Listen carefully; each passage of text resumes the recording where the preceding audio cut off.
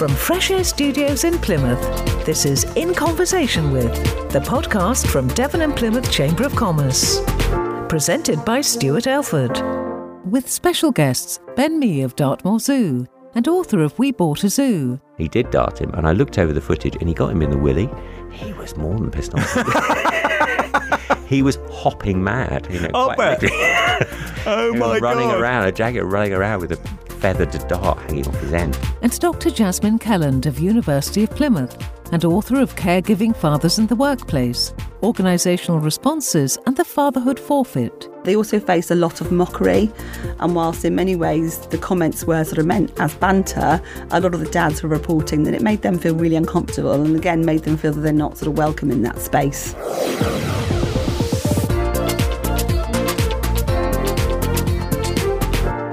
Hello there, I'm Stuart Elford, Chief Executive of Devon and Plymouth Chamber of Commerce, with another edition of our In Conversation With podcast, where we talk to interesting figures from around the region. And the face I've got opposite me in the studio at the moment, well, it's sort of more well known for other things. You look like Matt Damon, but you don't. Anyway, so the person I've got in the studio with me, which most of you will know from the We Bought a Zoo story, but many other strings to what he does, is Benjamin Mee. Hi, Ben. Hi there, Stuart. How are you? I'm good, thank you. Thank you so much for coming in and joining us. I've met you a few times. In fact, I think the first time I met you was at the Brain Tumour Research Facility up at the Peninsula Medical School. That's right, yeah. We were doing a tour. I'm an ambassador for that charity. Actually doing a swim for Wear a Hat Day, wearing a crazy hat. Are we allowed to know what the crazy hat is? Well, it's one of the big generic pink top hats made of foam, but decorated with flowers. And I'm doing it with Heather, who's also another ambassador of Brixham. Okay. And we met because of that, but we were also with a supermodel, Caprice. It happens to me all the time. I don't know about you, but... Yeah, I remember that tour, obviously, vividly, because I've done a few tours of the lab, and it's always interesting to see what they're doing down at Brain Tumour Research, because it really is a charity that's very close to my heart, and I'm extremely interested in the dynamics of how they attack these really difficult-to-reach tumours that are sort of protected inside your brain by the blood-brain barrier, so it's a really difficult solve. But then, of course, they need the glitz of the odd ambassador, and probably the most high-profile one they've got at the moment is Caprice, who had a low-level tumour herself 5 years ago, and she turned up for that tour. I remember when I first met you in about 10-inch heels, didn't she? Yes, and could barely walk. And then we made her walk around the labs. But wearing a lab coat, it's a great look. Oh, she was brilliant. I loved that. I mean this with love. Bonkers American, but lovely, decent person, really interested in what was going on, passionate about it. Yeah, it was a great tour. And I've got to say, I've got to tell people, you're very modest, because I spent an hour in your company. We talked about how you were interested in the science of it. We talked about how you'd got involved, which I'll cover in a moment. But then we came to a plaque on the wall and it said this was opened by Benjamin Mee. And I said, oh, look, this place was opened by Benjamin Mee of We Bought a Zoo. And you said, yeah, I did. And I went, oh, that's who you are, right? So me wrapped up in my self-absorbed world, I didn't know who you were, but we got on really well. And then it was like, so it's very modest of you not to say, well, actually, I've been played by Matt Damon in a film, you know. That whole episode does seem really surreal, because obviously it was a couple of years of mayhem and then it all sort of died down. But it's the experience that keeps giving. People keep coming to the zoo on the basis of the fact that we were the subject of this film. I'll come back to that in a moment, because obviously that's a fairly large part of your story. But I want to touch on perhaps a much sadder part of your story, but why you got involved with the Brain Tumour Research Facility. And I've got to tell you, the work that's going on up there is world class. It's incredible, and it's kind of a hidden secret in the city. So how did you get involved in that? Well, in 2004, I was living in France writing a book about animal intelligence, animal behaviour, and a column in The Guardian, living in the sunshine. And I literally had one of those moments where I thought, I've done it, this is the perfect lifestyle for me. My two kids were growing up bilingual, and it was a really laid back but productive lifestyle. We bought these two beautiful barns, and suddenly my wife started getting these headaches while we were planning shopping trips for furniture for the house that we were building in the thing. And I thought, this is unusual, because she likes buying furniture. Who doesn't like to go shopping for furniture after all this uncertainty? And eventually she was diagnosed by the local GP with a brain tumour, and I spent the night in a hospital down in the south of France, one of the most uncertain nights ever, because there was the scan which showed this massive black ball in the middle of it. And all I knew was that the next day she was going to be airlifted to Montpellier, which is the sort of centre of excellence for brain tumours in the south of France. She had a very strange night, and I watched the helicopter go off into the distance in the morning. And without you on it? Without me on it, I had to drive. And I realised I wasn't really in a fit state to drive, The level of anxiety and uncertainty. I didn't even know she'd be alive when I got there, or she's going straight into an operating theatre or anything. And I always remember actually parking at Montpellier was really hard, as in any hospital. The hospital was beautiful with palm trees outside, which is another story, because they spend about 7% of their turnover is on the grounds and the environment, because they understand that that's where people spend a lot of their time, and it really helps with therapy. Quite different from Derriford.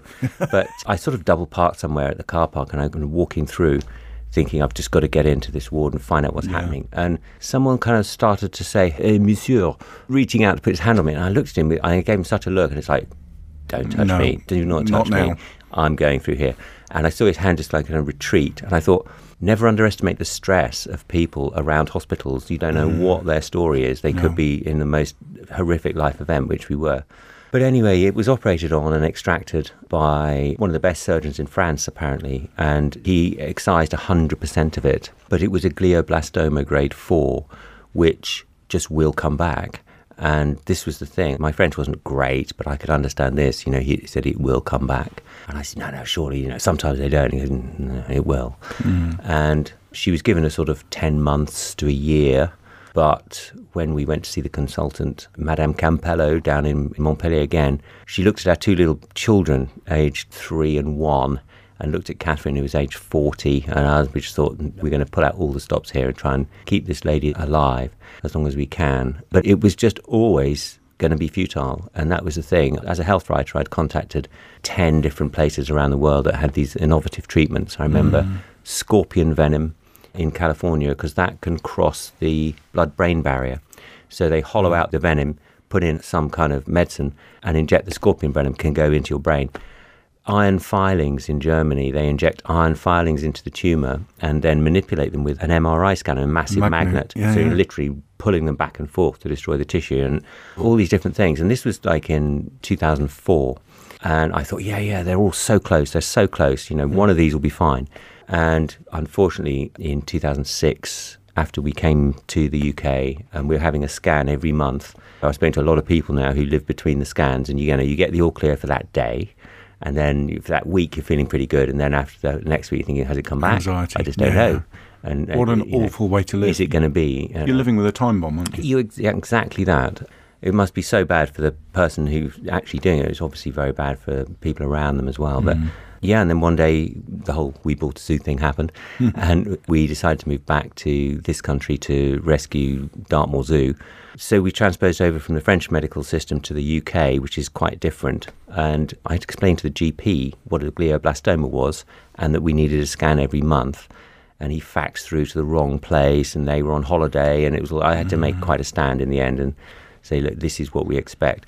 And very quickly, unfortunately, around Christmas time, 2006, we got a letter back from one of the scans saying it had come back in 8 places and was inoperable. And none of the treatments that I'd explored around the world could deal with them, the multiple return. And again, it was just utterly, it was like, that's it, that's your lot. Devastation. It's palliative care only from that moment on. And it was 3 months of looking after her in the house. And then she died on the 31st of March, 2007. Sorry. But of all the places in all the world she could have died, she was in England, surrounded by loving family. It was very lucky. It was very gradual. There were no huge personality changes. She sort of just receded in. And people have worse experiences of losing people. Yeah. And I was always kind of trying to look for the positive with that and keep the kids in the loop with everything. And they've adjusted, as people do. But that's why I'm extremely interested in why these things come back. She had a scan just before we left France, a radioactive scan to show cell division in the body, and it showed absolutely nothing in the brain. There was no active cell of any kind. And I'm thinking, so how's it going to come back then? And it just, bang, it just came back. It's like, how? And I spoke to Oliver Hanneman, the head of the Brain Tumour Lab. What a lovely man he is, and he's so fascinating. He's fantastic. Someone said he's a scientist out of central casting, isn't he? Because he talks like this, and he's extremely precise, and he will use a lot of jargon. And if you really concentrate, you can keep up with him for a couple of minutes, sentences. And then well, even at that brain tumour event, he started off the first slide, I'm with him. Second slide, you're beginning to lose me. The rest of them could have been talking Greek. I had no idea, but he clearly is very bright. You know he's doing good stuff. He's doing amazing stuff. Yeah. Passionate about it as well. It's lower grade tumours they work on down there, isn't it? And I said to him, go on, do some glioblastoma stuff. And he goes, no, there's another lab which does a glioblastoma. But also, it all does tie together. People think that they're not related because grades 1, 2 and 3 behave very differently from grade 4. But actually, there is a continuum, and some of the developments of the early tumours could be applied to the others. And I once saw on a screen down there, you know how you go into these kind of dark cubicles and there's a genuine boffin sitting in a white coat, working on stuff. And they were working on a prion, which is from Creutzfeldt-Jakob disease. You remember mad cow disease? CJD, And these are things that are just indestructible elements. You can't boil them out. Once they're in your body, they're just phenomenally aggressive. Nothing to do with glioblastomas. But he was kind of modelling the behaviour. Like, what does a unit like that do? How does it behave? And he sort of turned the screen and said, I shouldn't have been doing that. Sorry, that's actually extracurricular, but I was just really interested. I thought, that's what's so good about science, sponsoring scientific research. Don't say, I need these results, in 6 months, otherwise your funding's cut. Say, here's some money, do what you think, play, be creative, because science there's a lot of creativity in science, and allowing those guys the freedom to explore these other avenues, that's how things are going to happen, I think. Well, I was lucky enough to get Mel Tiley in the studio, so I won't go over all that they do up there, but I will repeat the story that while we were up there, I spoke to various PhDs and postgrads, whatever, from all around the world, and I was saying, what are you doing here? Why are you in Plymouth? And they looked at me as if I'm mad. It's like, because this is where it's happening. This is the absolute pinnacle of research, and let's hope they get to the bottom of it. I know Oliver Hanneman is very philosophical, but I don't know how he stays so philosophical when he says that if you look at many, many cancers that we've thrown a lot of money in research at, are, if they're caught quickly enough, now are largely survivable. Brain tumours, many of them aren't, and it's purely money and samples. If they had more money and more samples, they are convinced they can make them survivable. And that must be so frustrating. Yeah, it's amazing, isn't it? And there was that discussion around consent for biopsies from the tumour. And it's a bit like giving blood. It should be that you have to opt out. Why wouldn't you say, yes, of course, some of my tumour can be used as a sample if it's going to help someone? Well, I remember Caprice saying, did you get my tumour? And they said, well, no. And she said, well, I wish you had my frickin' tumour. She was great. So you've had a hell of a journey, and I'm sorry you had to go all through that. A sort of weird segue, I suppose, but you were born in quite unusual circumstances, I've read. You were born in a bushfire in Australia, so your journey was always going to be unusual, wasn't it? Yeah, mate. Well, I wasn't out there with the dingoes actually on fire, but my mum always said, I was born in Melbourne in 1965, and apparently everyone who says, Melbourne 65, Oh, well, that was when the bushfires when the bushfires nearly reached the sort of perimeter of the city, and she could smell the smoke in labour, and they're thinking, do we have to evacuate the hospital? Oh, my God. Yeah, my parents were working class from Doncaster and Sheffield, and in the very early 60s, my dad had become a teacher and became interested he was ridiculously good at maths and statistics, and he invented a machine, a bit like a Rubik's Cube crossed with a slide rule for predicting steel flow in the steelworks. And he took it proudly to them and said, look, with this you can save a load of money. And they were like, yeah, very good, but we've got these new things called computers. Right. Does that know about that? So that he got right in at the very beginning of the early development of the computers. Right. Not with Alan Turing, but is a massive fan of Alan Turing's work. Yeah. He used to say the early computers that he worked on were the size of a sort of 4-bedroom house, and they could do very simple maths. Yeah. And he used to keep a calculator in his wallet, because they'd evolved by the time he was still alive, and he used to take it out, just look at it and shake his head and think, wow, look at that. And I always think, I've got an Apple Watch, I think he would just go mental if he knew about the development of these things. I remember my dad getting his first flip phone, a Motorola flip phone, and he showed me that it opened and it shut, and he put it in his pocket, and he went, look, it's just incredible. And now we carry computing power in our pocket that they could have only dreamt of. I know. It is amazing. It really is amazing. And this is a sort of huge leap forward of mankind, I think. I think there was fire way back, maybe 300,000 years ago.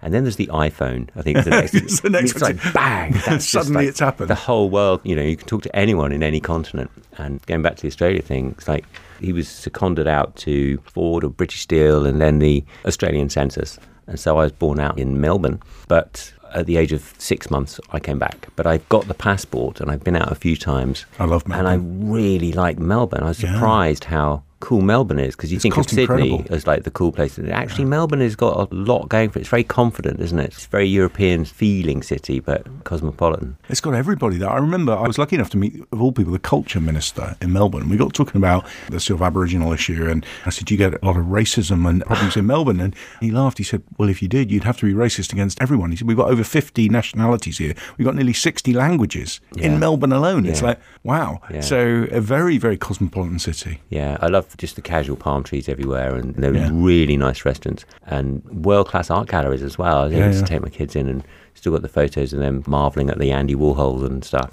I really, really liked Australia. What I like about it is, although it is cultured, there is a sort of anything can happen. It's still a bit Wild Westy. Yeah. It's like you're driving along and there's a shrimp shack. Have you seen those ones where it's like a little shack with a 20, 30-foot shrimp on the top you can see across the desert like for miles? Like the prawn on the Barbican, yes. And you think, it's because there are no grown-ups to say, no, mate, you can't do that. There's no, it's no, just like, you can do anything. We're going to put a bloody great big shrimp on top of the thing. It's like, yeah, great idea.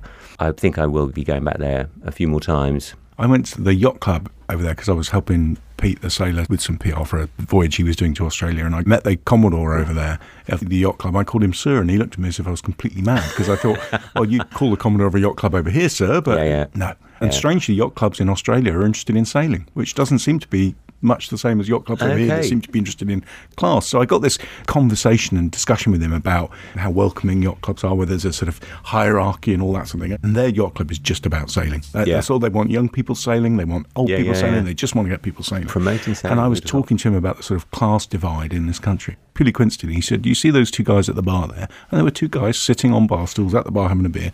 He said, the guy on the right is unemployed and lives on his boat in the marina. The guy on the left is Melbourne's richest man. He said they're having a beer and they're talking about boats and they're talking about girls, they're talking about life, and it does not cross their mind that they shouldn't sit next to each other and talk. And I thought, God, we've got a lot to learn, haven't we? We've still got that awful sort of rich-poor class divide system in this country. Yeah, it's a totally different culture over there, isn't it? And it's like, if it is linked to the fact that they're descended from convicts or whatever, they certainly feel they are.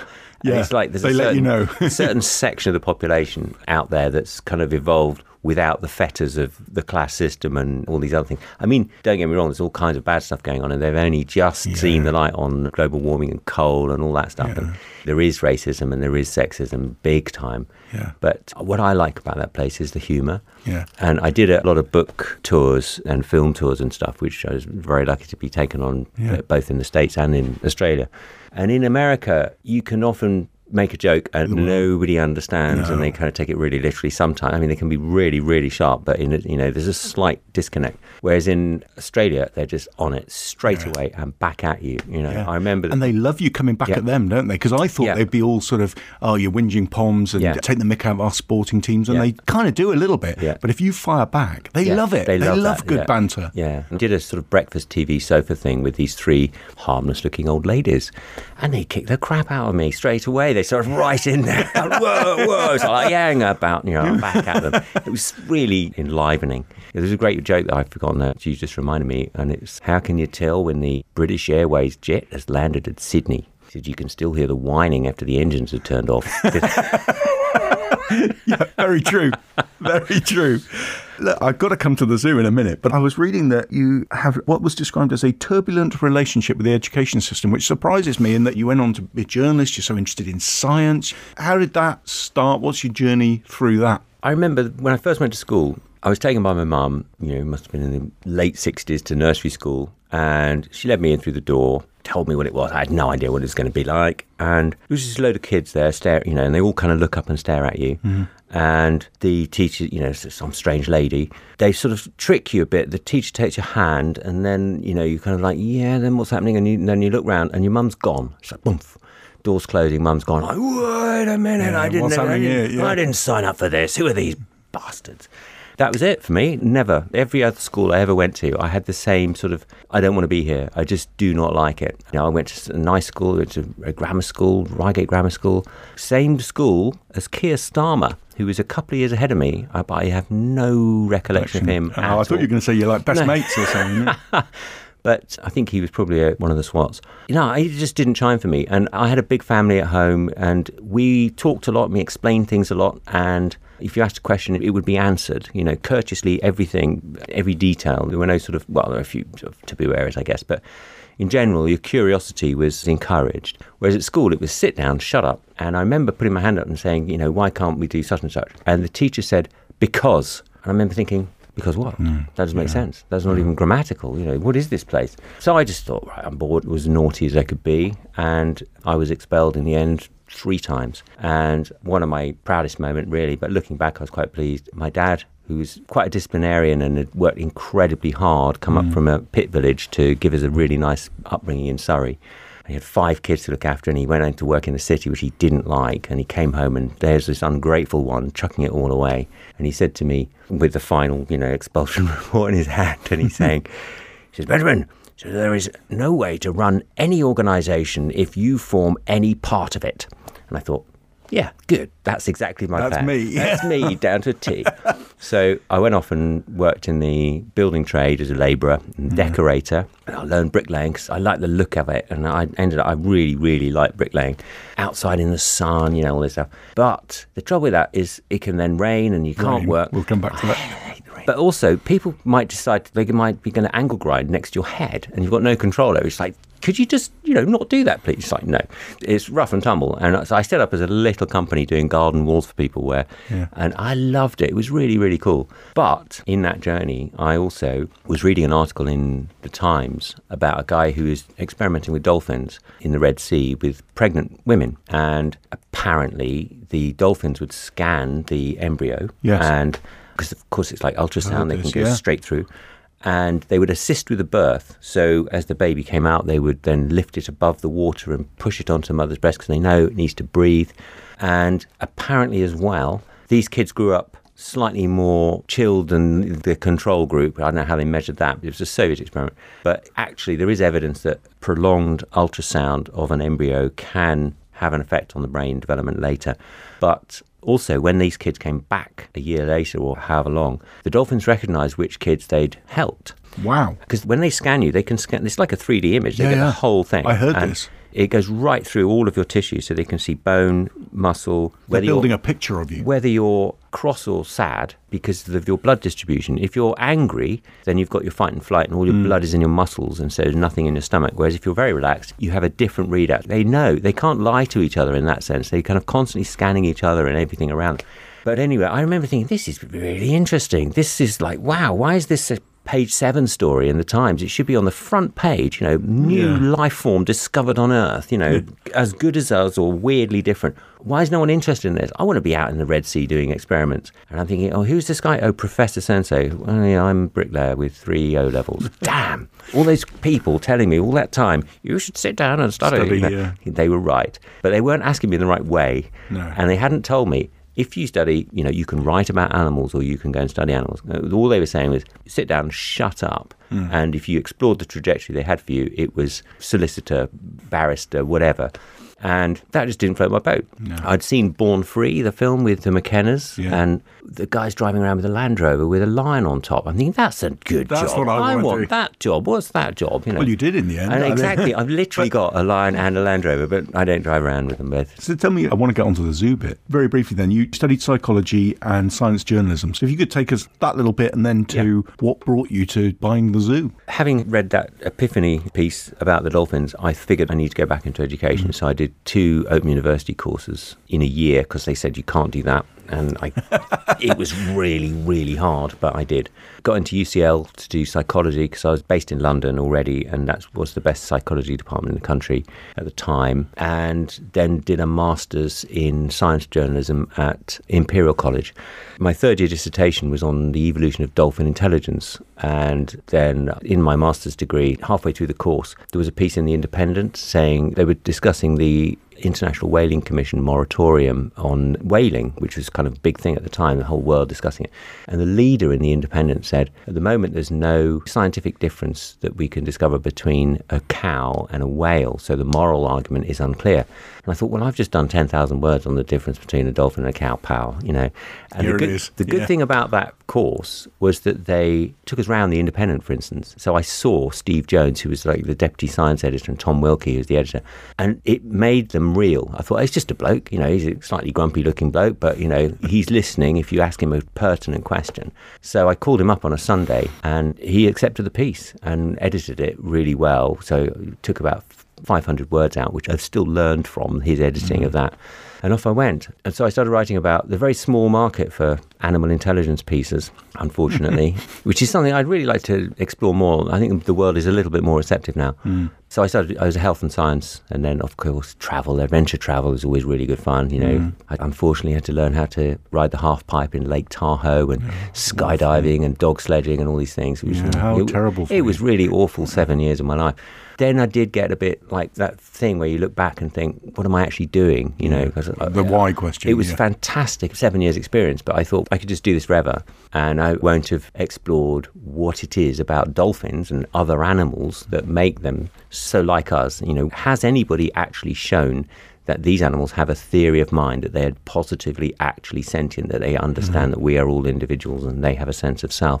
I thought that's actually a really big thing that I should be directing my time towards. So I started writing this book on humour in dolphins, apes and elephants, because if they have a sense of humour, then they do have a theory of mind. You can't make someone laugh deliberately without understanding that they have certain expectations and beliefs. And so, you know, that's how it works, is by literally empathizing with your audience. So if you prove they can do that, and they do that, then... How do you make them laugh? How do you know they're laughing? Well, this is the key thing, and I spent a long time devising an experiment. So I never thought I'd ask the question, how do you make an elephant laugh? It sounds like the start of a joke, doesn't it? Well, elephants make each other laugh. There's one in Portland, I think it was, and she used to come up behind the others while they're feeding and lean the trunk across the back of one and pull the ear on the opposite side, you know, like you're in the wrong way. And then you turn around and bump into each other, and she just like retreats.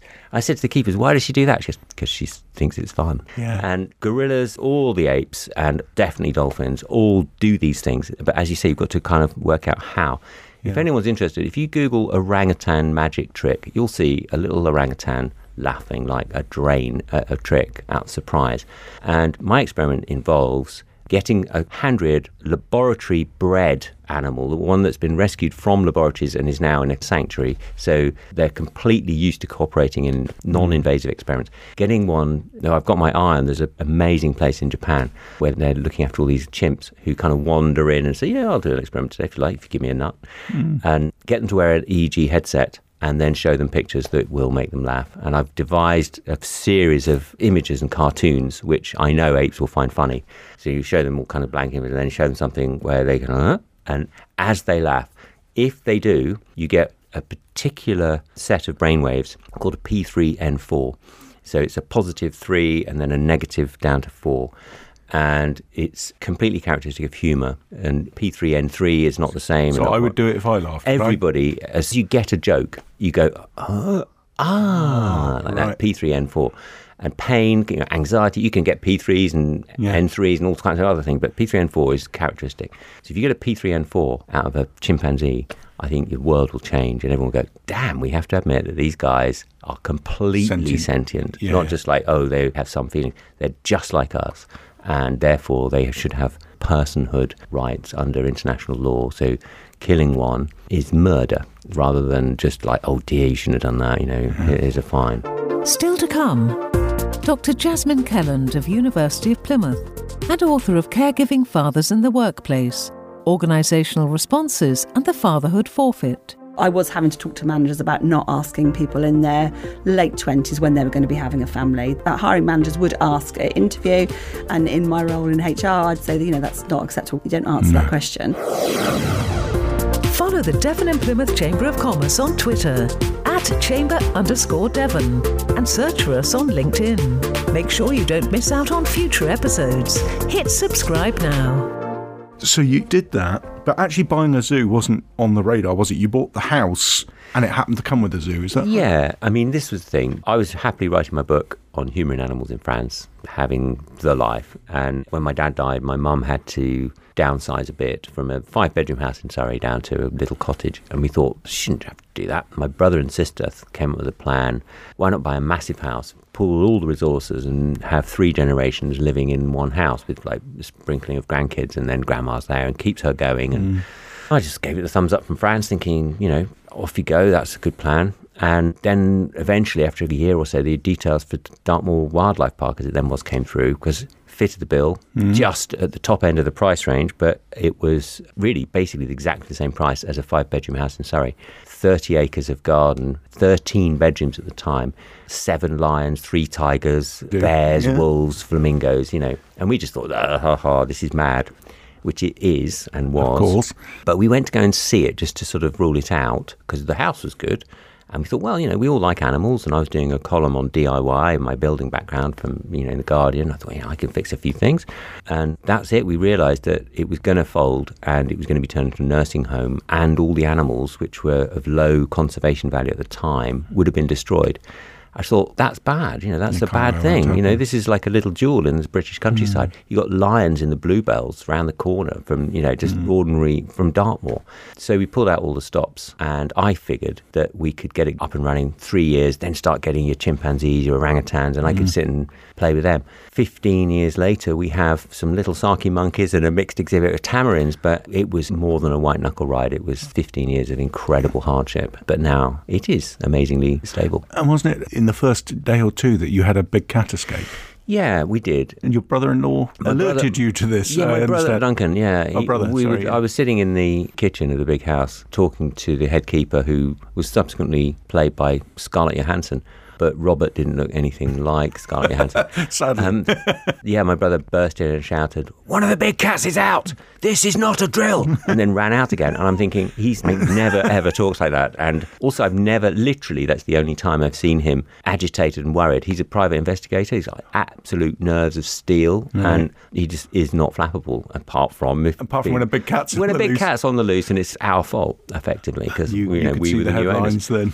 Yeah, well, there was a BBC camera crew on site at the time, so there was no hiding. And this was one of my things, because I was a journalist and I'd organised for there to be a BBC series about the place, because I thought it was going to help to publicise it, because, out on its own in the middle of Sparkwell, it's, you need to be able to reach into the outer world for it to thrive.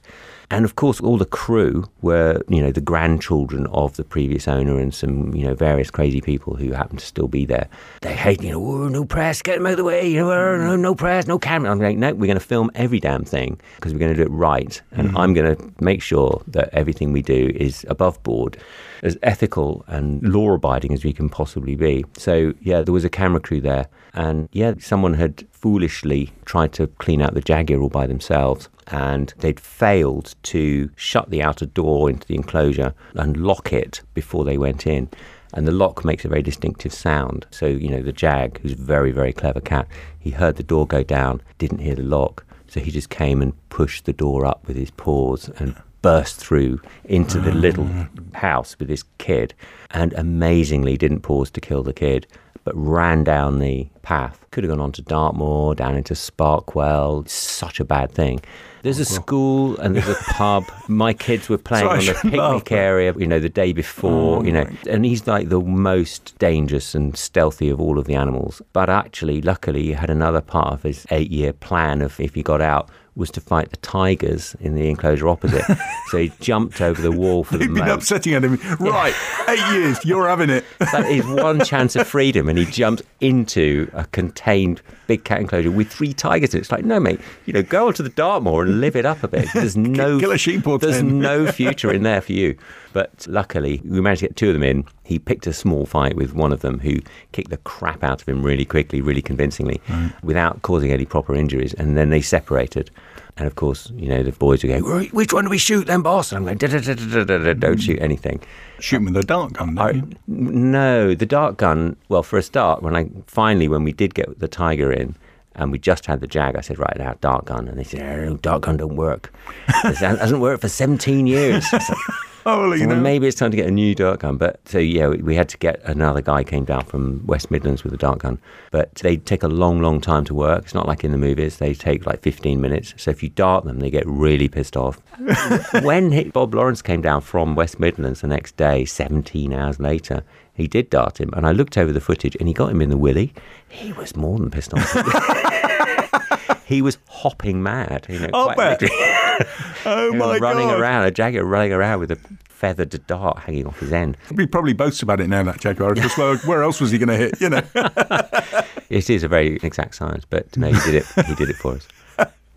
At what point in all this hilarity, which I'm sure at the time didn't seem like hilarity, did you decide to write a book about buying the zoo? Well, it's inevitable, really. If you're a journalist, it's not like being a normal person. Everything you do is you've got a little notepad and you write it down and you think, oh, one day I might use that. And, oh, that was funny. And you've got thousands of pages of notes that you'll never use. But nothing is real until you've had it written down, published, and then someone has said, yes, they like it or not. So you wrote the book, and I think you said you were lucky enough to get a really good publisher, and it kind of went viral, didn't it? Yeah, it did, yeah. The agent was a genius, Patrick Walsh. He managed to cause a huge fuss at the book fair and got a bidding war going on and got lots of money. And I was actually on a train going down to France to get my dog when Patrick kept calling and said, Penguin have gone up to 100,000. 100,000, like, wow. Which you needed because the zoo was in trouble, which we wasn't it? Absolutely needed to get the infrastructure up to speed because the bank loan hadn't come through and there were a lot of costs involved to get the license. To be nice to them when they call, I'm like, no shit, And so they call and they'd be really nice to me. And then he'd call back and say, HarperCollins have gone up to 200,000. I'm like, 200,000? Take it. Yeah, exactly. And then there were 2 or 3 other bidders. And anyway, it went up to £300,000 by the time I'd kind of halfway back up France. And I remember standing in Roscoff, waiting for the ferry, looking in the estate agent, looking at there's a chateau for like 200 grand. I'm thinking, I could buy that. I could just stay here, because I lived in France. So, never mind this zoo thing. I'll just buy that. And I looked at all the windows and I thought, that's a lot of DIY, actually.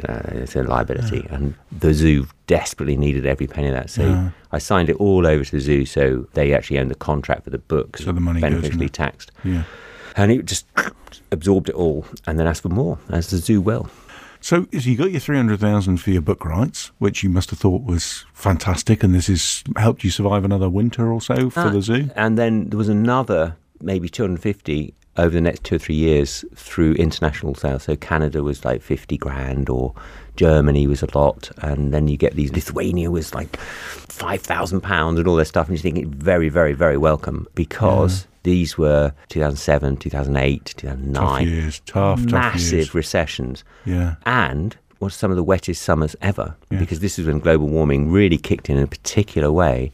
And in Augusts and Julys, which is your main trading months, it was just a washout. The rain just came and stayed. And I know you love the rain. Yeah, I think I got a bit of PTSD from that. I just sat in my office in my cottage. There's a sort of corrugated plastic roof just outside. I could just hear this rain just all the time. And it's just pummeling, and the ground was soggy. It became symbolic of the struggles you were going through as a zoo. Yeah, it was literally, what more could we do? We're here, we're open. A, the population have got no money at all. They're all in massive recession. And B, nobody's going to come to the zoo in this weather. I mean, literally, there were sheep drowned in their fields that year. I remember. That's not supposed to happen. There was a farmer's market washed away in August one time. It's like, that's unusual. This is not normal. It felt like God didn't want there to be a zoo there, and we were pushing against it. I thought, well, I'm going to make sure it stays. I'm going to do I'm not giving up. You're going to have to try better.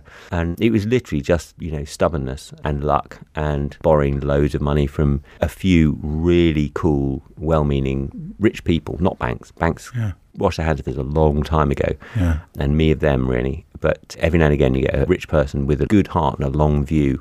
And, that's what you need to make these things happen. Well, they say, don't they, banks are an institution that will lend you money if you can prove you don't need it. Yes. Yeah. And I must say, some banks, well, not all banks are like that, seeing as I have some members who are banking members. They do a good job, but, they are all like sometimes incredibly frustrating, especially when you've got a vision and you know what you want to do and you know you can make it work. You just need people to help you get over the line. And you had a load of calls, I understand, from around the world, from people saying, I think you get one from Argentina or something? Yeah, there was a guy, I got used to getting, unusual calls once it hit the global market, and this guy was saying, "Hi, Mr. Mr. Me, I read your book. I so inspired. I sell my house. I buy a horse farm.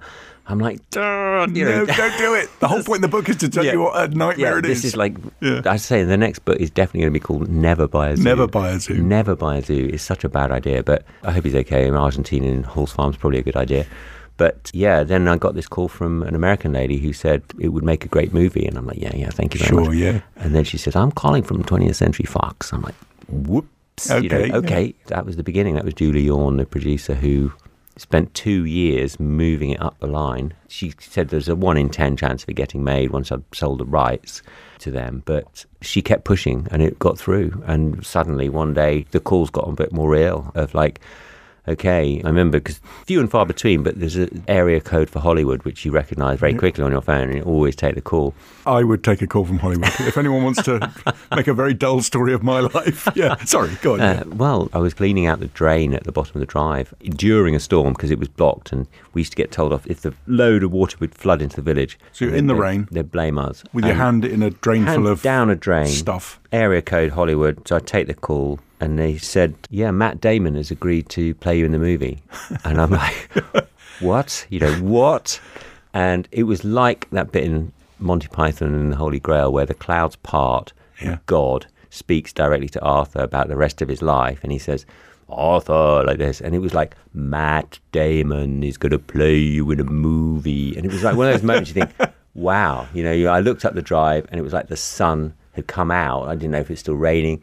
I thought there's that little beacon of hope now. This zoo, this struggling, wet, miserable place, there's a future. And we've just got to hang on for the amount of time it takes to make a Hollywood movie and we'll be okay. That was 2 more years or 18 more months of banks snapping at your heels, HMRC issuing closure orders. But you telling them, don't worry, Matt Damon's going to play me in a film. Yeah, don't worry, guys. Yeah, Matt Damon's going to play me in a movie. And of course, they just add that to the risk factor of this guy's nuts. Yeah, he's gone completely loose. Increase the payment. Oh my God. And you got to meet Matt, didn't you? Yes, they did. Yeah. They took us out to the film set for a couple of days at the end. And he seemed like a very nice man, very environmentally aware and friendly, good with the kids. And yeah, he took the film because he wanted to work with Cameron Crowe, but also he's very much a family man and has 4 kids. And he read the script and thought, if his wife died, how would he cope? And he really understood this sort of tailspin feeling that you get. And that's what he wanted to engage with. And it's quite funny, we were sitting on a sort of American chat show with him, and then Thomas Hayden Church was on my other side.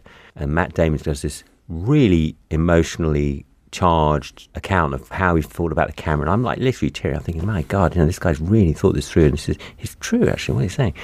And Thomas Hayden Church, who played my brother, Duncan, and he leans across and whispers in my ear and goes, so, do you actually have a brother? And I'm like, yes, mate, you've been playing a real person all this time. Because they did change a lot of the script, didn't they? I mean, they set it in the States to start with, and as you say, your head ranger was not looking like Scarlett Johansson. You met Scarlett Johansson? I did meet Scarlett. Did she ask after me? She didn't, no. I don't think she said any words, really. I blew it badly with her because the kids ignored her completely because she was dressed like a zookeeper. They see a lot of zookeepers. And there was a monkey, Crystal, from Night at the Museum, who they did recognise. They're like, let's play with the monkey. And you kind of brushed off Scarlett Johansson. I'd already had a conversation with Matt Damon about, they all wear these like Leatherman tools on their belts in film, and I thought, I bet those pouches are empty and they don't know what to do with Hollywood. So I said to Matt Damon, hey, what's in your pouch, Danny? And he brought out this thing and he showed me and he could use it, and I thought, oh yeah, he actually can use that. So I thought, well, that worked, so I'll try the same line with Scarlett Johansson.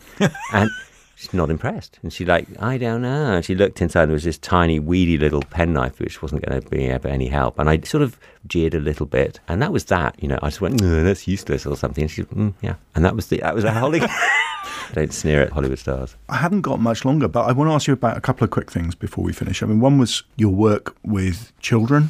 And I recall you talking about the effect plants can have on learning and on exam results and things. Do you want to just tell us briefly about that? Well, when I was a journalist, a health writer, and doing psychology as well, a professor called E.O. Wilson, who's recently died, he coined the term biophilia in the sort of 80s, I think.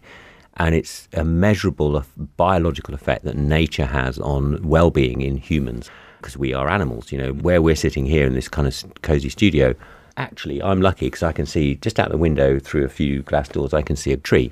I can see nothing. This is really bad for you. And I mean, it's like, people spend all of their lives in rooms like this and not seeing trees in cities and wonder why they feel stressed. And actually, if you can be exposed to some kind of nature every day, it's really, really measurably good for you. If you show a photograph of a tree to somebody, it literally lowers their blood pressure slightly. And they've done experiments where you give half the exam candidates plants on their desks and they do slightly better than those who don't. That's incredible. I did a lot of kind of work and writing on the idea of biophilia. And then when he came to the zoo, and I got quite depressed because, my wife died, major financial crisis, single parent. I think you're allowed to. It was pretty heavy. And I used to drag myself outside and chop wood. And, I remember doing some clearing of some brambles in the rain. And I didn't have the energy to do it. But I thought I must, I'll do something, try and make some tiny inroads into this thing. And by the end of that day, I felt slightly better than I had at the beginning. And then the next day, I kind of felt achy. And I thought, yeah, of course, biophilia is the way through. Yeah. And I kind of dragged myself through with using this process. And now we have like 100 or so volunteers, and we take referrals from people with mild depression and social exclusion from GPs. So instead of taking Prozac, you can, if you fit the criteria, you can come and volunteer at Dartmoor Zoo. And we see the same trajectory, people going from, Wonderful. Dragging their feet to, running up the drive, saying, what can I do next? And we've extended it out to, we've now got 4 groups of excluded kids, partially financed by Plymouth Children in Poverty and a couple of other charities. Great charity. Including the police, because the police understand that financing schemes like this is going to reduce the costs of policing in the future. And we teach them basic sort of building skills, and they build enclosures. Some of the materials are paid for by these outside bodies. And so we get, like for instance, we've got this amazing pair of Scottish wildcats now who are breeding for reintroduction back into Scotland, which is perfect. And the enclosure was built by excluded kids who have now gone back into education through the process of building that enclosure. So it's like a win-win-win. It's one of my proudest things at the zoo is that whole side of it is up and running. That is wonderful. And don't you work with ex-service people as well, like people who suffered PTSD and stuff? Yeah, totally. And again, we tried to get just ordinary soldiers along. It's free labour, because I thought it's good fun for them and we need a lot of stuff doing. And it turned out they're all in Afghanistan. So, it was really hard to get hold of these guys. And then someone said, well, try Hasler Company, which is where the injured and wounded guys and girls end up. And these guys are just not like the active service people. With PTSD, it presents completely differently from how I was expecting. And they're grumpy, they're really mistrustful. That's the key thing. They don't like you, and they don't make any secret of the fact they don't like you, and they don't have any interest in any of it. They just want to go back to be with their mates who've been through the same thing. So you've got to get these reluctant people energized somehow. So I find the best way to do that is to put them about 6 inches away from the jaguar. That really gets them going, and they're standing on their tips, oh my God, like this, whoa, bloody hell, look at that. And obviously there's a fence, but it's still that one of their first, visceral it's sort of such thing, a visceral experience. You can't be indifferent the first time you see that, because your primitive midbrain is in control and it's telling you, big danger, mate. Concentrate. That's a bad thing. And it's one of their first questions is, can he kill you? It's like, yes, he could very easily. He could totally kill you, And that's when they first make eye contact. They look at you and they're like, wow, they're talking about the thing. And it's often the way in. I was talking to some animal therapy people. A lot of other problems that people have, suddenly the first time they'll make eye contact and talk is if it's a dog or a horse, or in this case, with those particular cohort, I find the most useful is the really, really dangerous big cat. And then once they're kind of energized, stick the jag inside the house. And then you say, okay, guys, we're going to go in the enclosure now, dig a hole for a platform or whatever. And they're like, wait a minute, is it safe? Is it safe? And they love that because it's adrenaline. And one of the guys said to me, he said, being in there, he said, it's like being on ops. I said, it's just not like being on Helmand Province, mate, is it? Come on, it's not that dangerous. He says, yeah, but we don't know that. He says, all we've seen is a big cat go in that hole in the house. And as far as we know, we don't know you, we don't know your locks, we don't know anything about it. It could happen. So we're all on edge, and they have what they call a QBO, which is a quick battle order. So they make a plan of, if something happens, I'm going to climb the fence, I'm going to go down the moat, I'm going to, jump. And one of them, he said, my QBO was, I just told the sergeant I was going to break his ankle with my shovel, so I didn't have to run so fast. And all the dark humour comes out, and they've worked out all day because they're digging hard, and they've worked as a team closely, and they've done something worthwhile. And they've had a massive adrenaline rush because they've been effective, as far as they're concerned, almost in a combat situation all day. safely. And those are the days where they go back to base and they have a breakthrough conversation with the shrink because they've ticked all the boxes for the day. Normally, you might lure them to the gym, but they haven't done it. It's not really that worthwhile, and they haven't had any adrenaline, so they might go out and ride their motorbike. And this is how most service people who die after conflicts is through violent accidents, and that's assuaged hugely by working inside the lion enclosure or the JAG enclosure. And I think it's a program that if we can get some statistics on it properly, we can roll out to other zoos all around the world, because every lion enclosure needs maintenance, and there are soldiers and people all around the world who could benefit from doing that maintenance. And we've just got a grant to study 4 different groups of soldiers doing this exact thing with some cortisol tests that show the stress and some Ministry of Defence approved questionnaires. And Mr. Mercer, Mr. Johnny Mercer, he's come up and he's done the whole JAG experience himself, and he says if we get the study right, he's going to make a big noise about it at the MOD and see if we can get it as a sort of designated military therapeutic activity of volunteering next to big cats. More than just buying a zoo. We have run out of time. Ben, thank you so much for giving up some of your time. I don't think I've ever had a guest back twice, but I might ask you, because there's literally half my questions I haven't asked. I'd love to come back, yeah. Fascinating to talk to you. Thank you so much for what you've done. Thank you for what you do at the zoo. Thank you for what you do for the service people and for the children and for supporting business. The Chamber's here to support you. Thank you for what you do supporting us. That's really appreciated. Ben, thank you. Oh, thank you very much, Stuart. I've had a great time. And now it's time for Chamber Chat, where we talk to Chamber members and other interesting people and organisations from across the South West. Hello there, and welcome back to the Chamber podcast In Conversation With. This is part 2, Chamber Chat, where I get to talk to interesting people from out of our membership about all sorts of things. And today I'm joined by Dr. Jasmine Kelland from the University of Plymouth. Dr. Kelland, or can I call you Jasmine? You can. Yeah, I can call you a lot of things, Jazz. Would you prefer Jasmine? Jazz? I don't mind. Jazzer? The Jazster? Yeah. Whatever you feel Let's do comfortable with. Jasmine. I understand you've written a book. I have to ask you about fatherhood, which seems like a strange question to ask a woman. So forgive me, but what's that all about? Okay. This book focuses on the experience of fathers in work, particularly fathers. It's a book? It's a book, yes, who focus on and their experiences in work when they take an active role in caregiving. But it's very much a book about looking at gender equality and about trying to improve the workplace experience for mums and dads. So it's not just about fathers, it's about trying to improve the experience for mums and dads. Okay, and I understand there's an expression you use about the fatherhood forfeit. Yeah. What does that mean? What's that concept about? Yep, so the fatherhood forfeit particularly relates to caregiving fathers, and it outlines some of the challenges that they experience, and that's what came out of my research. So the fatherhood forfeit has 4 main elements, and that's what I identify within the book as the challenges fathers face. Would you like me to go through them? Please, yeah, tell us about it. So the first part relates to actually when they're applying for jobs. I found that fathers are less likely to obtain a role that's conducive to caregiving. So they're less likely to obtain, for example, a part-time role that would help them manage caregiving. Mothers score more highly in the process, and therefore they're more likely to get the job. So that's automatically a barrier for fathers, and that's the sort of first fatherhood forfeit. The second one relates to their status, and they are consistently reporting to me that they felt secondary status. They always felt that no matter what the arrangements were in their household, even if they were the primary carer, they always felt that they were considered to be secondary. And so when they would go to events with their children, for example, they would always be met with comments around, where's mum? And mum couldn't make it. Oh, it's a shame that you're here, that mum couldn't make it. And that really affected the men that I spoke to in my sample. They found that quite difficult, and conveying a message that they weren't really welcome and that in some way that their positioning was secondary, because often we do, when we think about a child, we associate that child with a mother automatically. And for some families, the mum isn't the primary caregiver.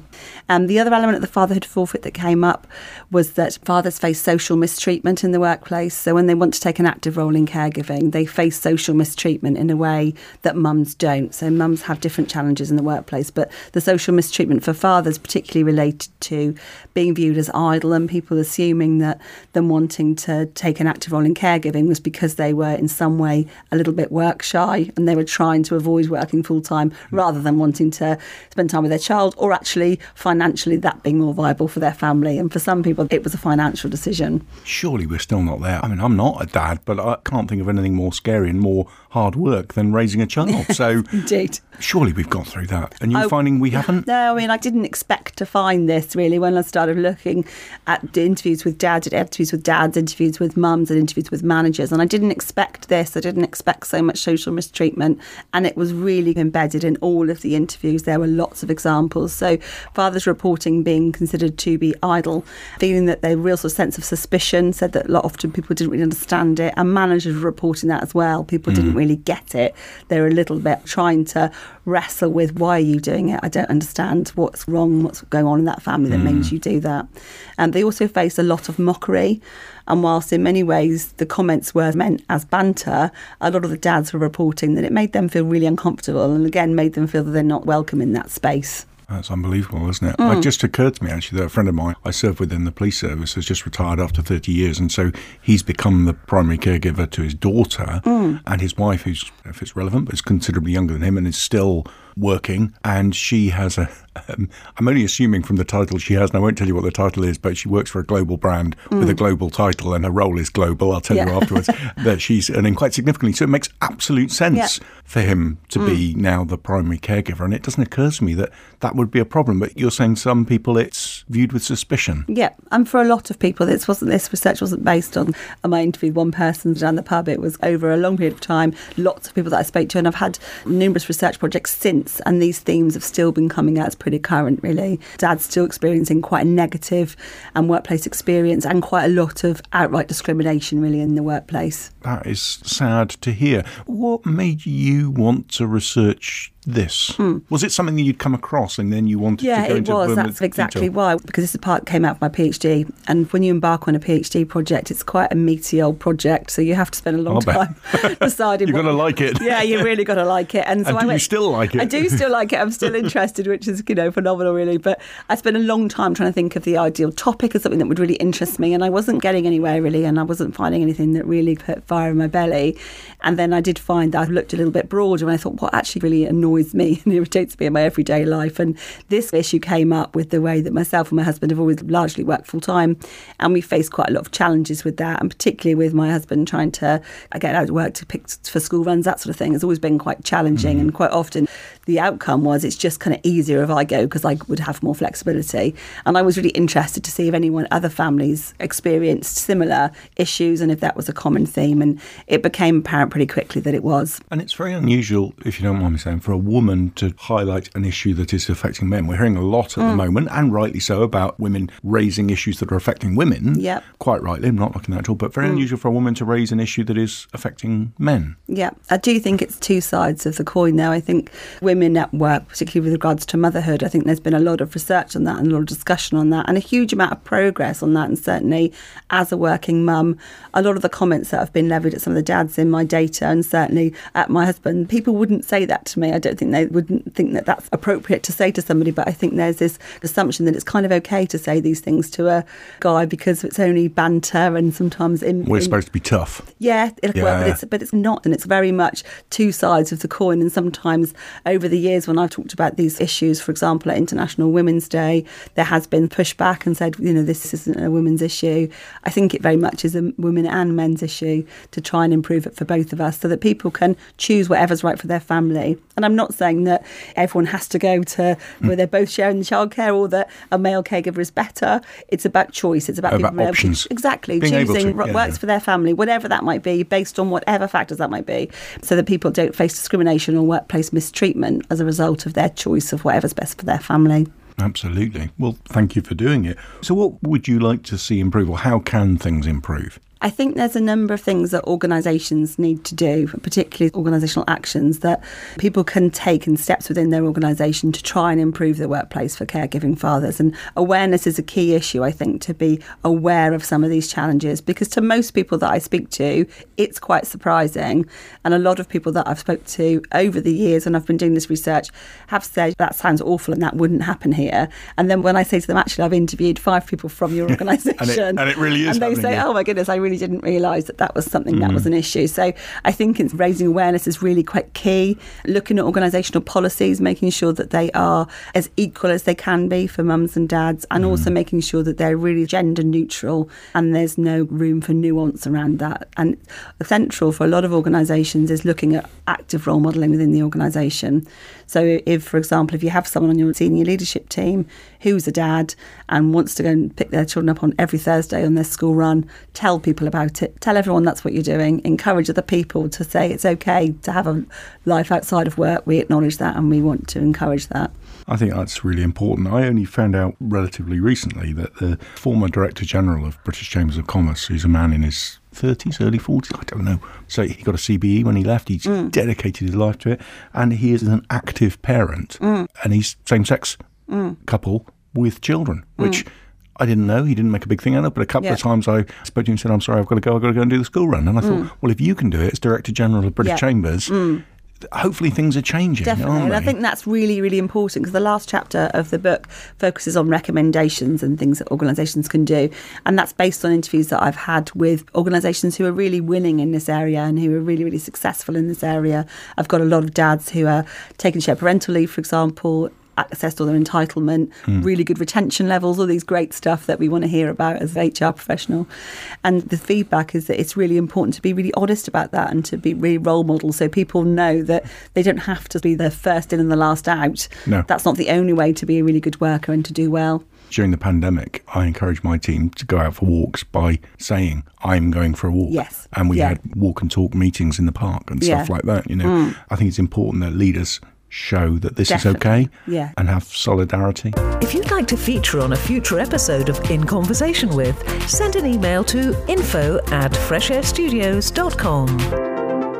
Funny enough, when you mention about policies, I know policies are important because that's where you ultimately refer back to, but it's about tangible actions, isn't it? It's about it's not just having a piece of paper on it, staff handbook or on the computer. It's about actually seeing that through and making...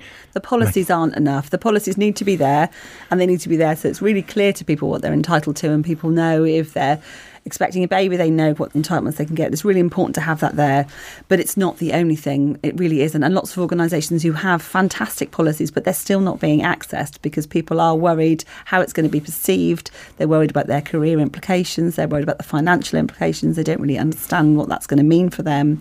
And they are just generally nervous about it. And therefore, the policy might be there, but they just might not access it. And that does happen in some of the larger organisations, for example, that have completely equitable leave. So they have the paternity leave is the same as the maternity leave policy. And some organisations do have that. And I did a webinar last week with some people in the USA who were saying that they have brilliant policies, but they're not being accessed, which is where some of the other issues come in, I think, where you're looking at really active role modelling from your senior leadership team and challenging some of the social mistreatment rather than just laughing it off as banter, directly challenging those issues and letting people know that that's not actually acceptable. In a way, 30 years ago, where you might have had certain comments, for example, when I first started in HR, I was having to talk to managers about not asking people in their late 20s when they were going to be having a family. That hiring managers would ask at interview, and in my role in HR, I'd say that, that's not acceptable. You don't answer that question.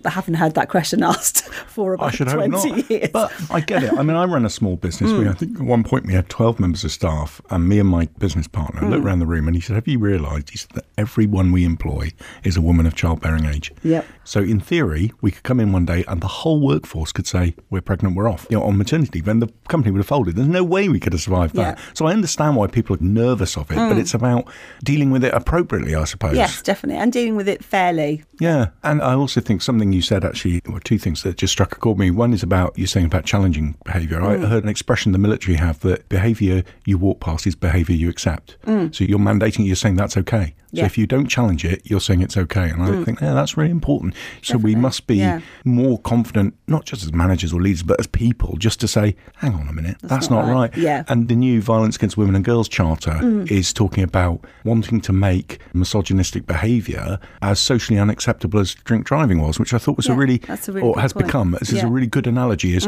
40 years ago, I can remember my dad going to a party with us and him drinking and driving us home, and that was kind of accepted. Yeah. Now, you wouldn't dream of letting anyone in a car and drive children around having had a drink. Yeah. So they want to get to the same point where it's okay to say to someone who says something a bit misogynistic or a bit off, and say, that's not okay, just let it go, But it is hard, but we're getting there. Yeah. And I think only by challenging that, and people being quite brave really to challenge that and say, that's not only not funny, that's really not appropriate. No. And then moving on from that. But then that does need organisational support. If people are going to say that, they need to not be ostracised and they need to be support. Again, looking at your bullying and harassment policies and making sure that you're addressing those issues within that is important, I think. But it's about training too, isn't it? Because we are all a product of culture and upbringing and what was acceptable in our time and wasn't. And one thing I hate is people being judged from their behaviour of 30 years ago by the standards of today. So they look back and go, oh, look at how terrible that was. Well, we can say it's terrible now because we've all learned and educated. But back then, that was, So it's about language. And in British Chambers of Commerce is pushing Companies House to change all the documentation to be gender neutral. So to not have chairman, but chairperson. You'd think it's simple. Yeah.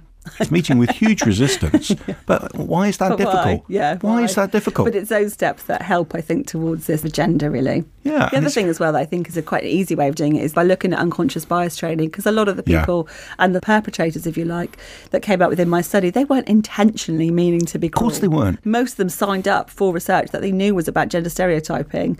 Those people, they're trying to do the right thing. Yeah. But some of the things that they were saying were really quite shocking. But one of the things I think will really come out of this is if people do review their unconscious bias training, discuss some of the issues facing caregiving fathers as part of that training, then quite simply it can be addressed like we all do when we attend these training courses. Quite often you go through the process, you think, God, I didn't even realise people did that. And actually that does happen, and I have seen that. And now I'm more aware. I won't make those jokes again, that I was just trying to be friendly. But I never thought it could be taken like that. I love having my stereotypes challenged. I love having that sort of, did I really do that? I did a piece of work on inclusive growth about looking at CVs. And I get now about the taking age out and gender and all that sort of thing. I get all that.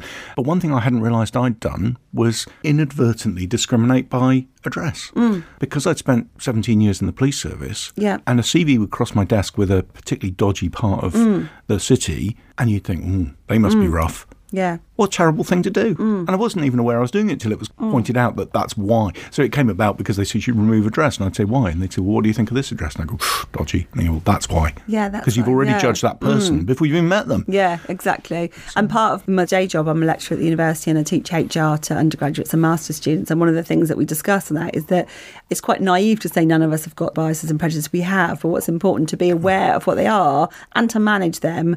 It's quite hard if you read a CV, for example, and someone is the same age as you, they went to the same university as you, they studied the same things. It's hard to not prejudge that person. Oh, we're going to be really friendly. I really like that person. It's very, very hard. But if you know that you do that, you can counter that and you can be aware of that. And actually, I need to be more measured because I can see already I'm being a little bit biased about that. Absolutely. I heard that Joanna Lumley said she decides that everyone she meets, she's going to love. I'm just going to love this person that I'm about to meet. They're going to be really interesting and fascinating. And she works back from there. With my rather cynical 17 years in the police, I work the other way. I'm very suspicious about this git. And then hopefully they beat that out of me. But actually it shouldn't be. And I like that we have those things challenged. But what I think is important is constructive conversation about it. Definitely. Because if you just say to someone, oh, that's outrageous, that's a totally wrong thing to say, but you don't explain why or let them come to a realisation about why, all it does is breed resentment. And particularly in older people, I think they've had 50 years, 60, 70, 80, 90 years of that culture. And then someone says to them, you can't say that.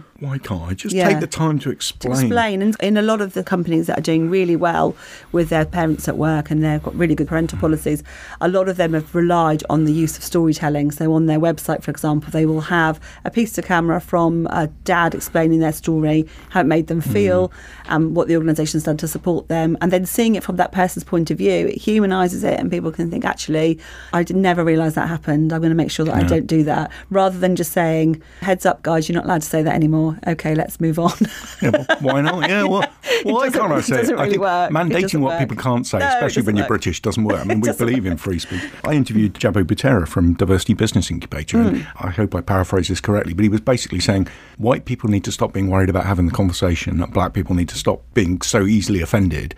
It's about, okay, well, I'd rather you called me this, or I'd rather you do you know why I might find that a bit off? And just have a chat. Yeah. We're all human beings. Have a chat. And I think we need to start going down that route, because I worry otherwise we'll become very divisive. Well, we also really see it, don't we? The sort of being woke is now considered as a derogatory term now, isn't it? Oh, he's so woke. Oh, he's so PC, because there's virtue signalling, and I'm going to say the right thing and put a tick in the box without a constructive conversation. Well, it's getting the balance right, isn't it? I think it's really important to get the balance right, to understand the sort of rationale and why you're saying something. Because it's very rare. You'll get some people who will mean to cause offence to somebody, and they'll mean to make their life miserable. Most people don't. No, they don't. Most people want to go to work and have a good time at work. Unless they're on Twitter, which seems to be the... Sometimes it's a little hub of people wanting to be miserable. But generally, most people don't want to do that. I wish I could have this attitude, but there's two people I really admire on Twitter, James Blunt, who will take any criticism and laugh at himself. Yeah. And the other way, in a very similar way, I've recently started following is Felicity Mercer, so Johnny Mercer's wife. Oh, right, and people have a dig at her, and she's just so good at accepting that dig, but just... twisting it a little bit, Just coming back and saying, very well worth watching, because I couldn't do it, because I would emotionally react. If someone had a go at me, I'd be there like, how dare you?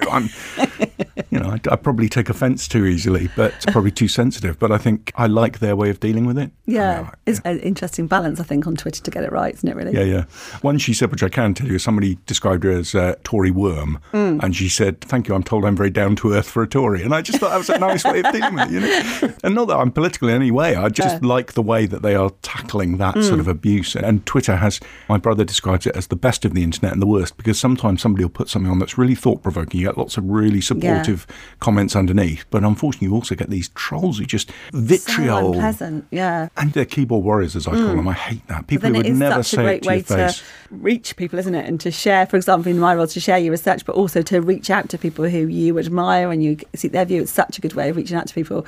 But yeah, certainly for people with a high profile, it must be a nightmare. How you cannot get lost in those comments. Yes. It must be so difficult. Ricky Gervais, I can't repeat anything he says, but he's very interesting on Twitter too, because he takes no prisoners. But there we go. Anyway, we didn't mean to talk about social media and the ills of that. We were talking about your book and the Fatherhood Forfeit. Yes. Is it generally available? Yeah, generally available. You can get it on Amazon and all the usual places. Yeah. And it's called? Caregiving Fathers in the Workplace, Organisational Responses and the Fatherhood Forfeit. But if you connect, I know. But it's an academic piece. Yeah, it is an academic piece. I was hoping for something shorter, but afraid not. We needed to get all those keywords in there. But certainly, if you are looking to get it, if you sort of connect with me on LinkedIn or Twitter or anything like that, you can see all the links there. That's a little bit easier, probably. And it's Dr. Jasmine Kelland. That's right. Yeah. Right. Just before we finish, I need to find out about you. What about you? Who are you? Where are you from? Where do you live? What's your family like? What do you do? Okay. We need to know about you. Okay. So I'm a lecturer at the university. I've been there for nearly 9 years, I think now. I've got 3 daughters, all teenagers now. The eldest is 19, the middle daughter's 15 and the youngest is 13. I live in Nos Mayo, lived there for about 15 years. So just a busy working mum, really. And yeah, that's me. That's you. And apart from writing books and doing a PhD and being a university lecturer and a mum, what else do you do? What do you love doing? I mean, you by the water, you're water baby? By the water, yeah. I mean, I'm not a huge swimmer myself, but the girls are always in the water, so I like going down to the water with them. Yeah, just like spending time with the girls, really, and just trying to get out as much as possible. Like holidays, we're a big holiday family, so we do a lot of holidays. A lot of travelling. Yeah, which is so nice that that's back happening again. It was a painful 2 years. Wasn't it just? Thanks for coming in. Good luck with the book. Thank you. Really appreciate you joining us. And one more time, the title of the book? Caregiving Fathers in the Workplace, Organisational Responses and the Fatherhood Forfeit. By Dr.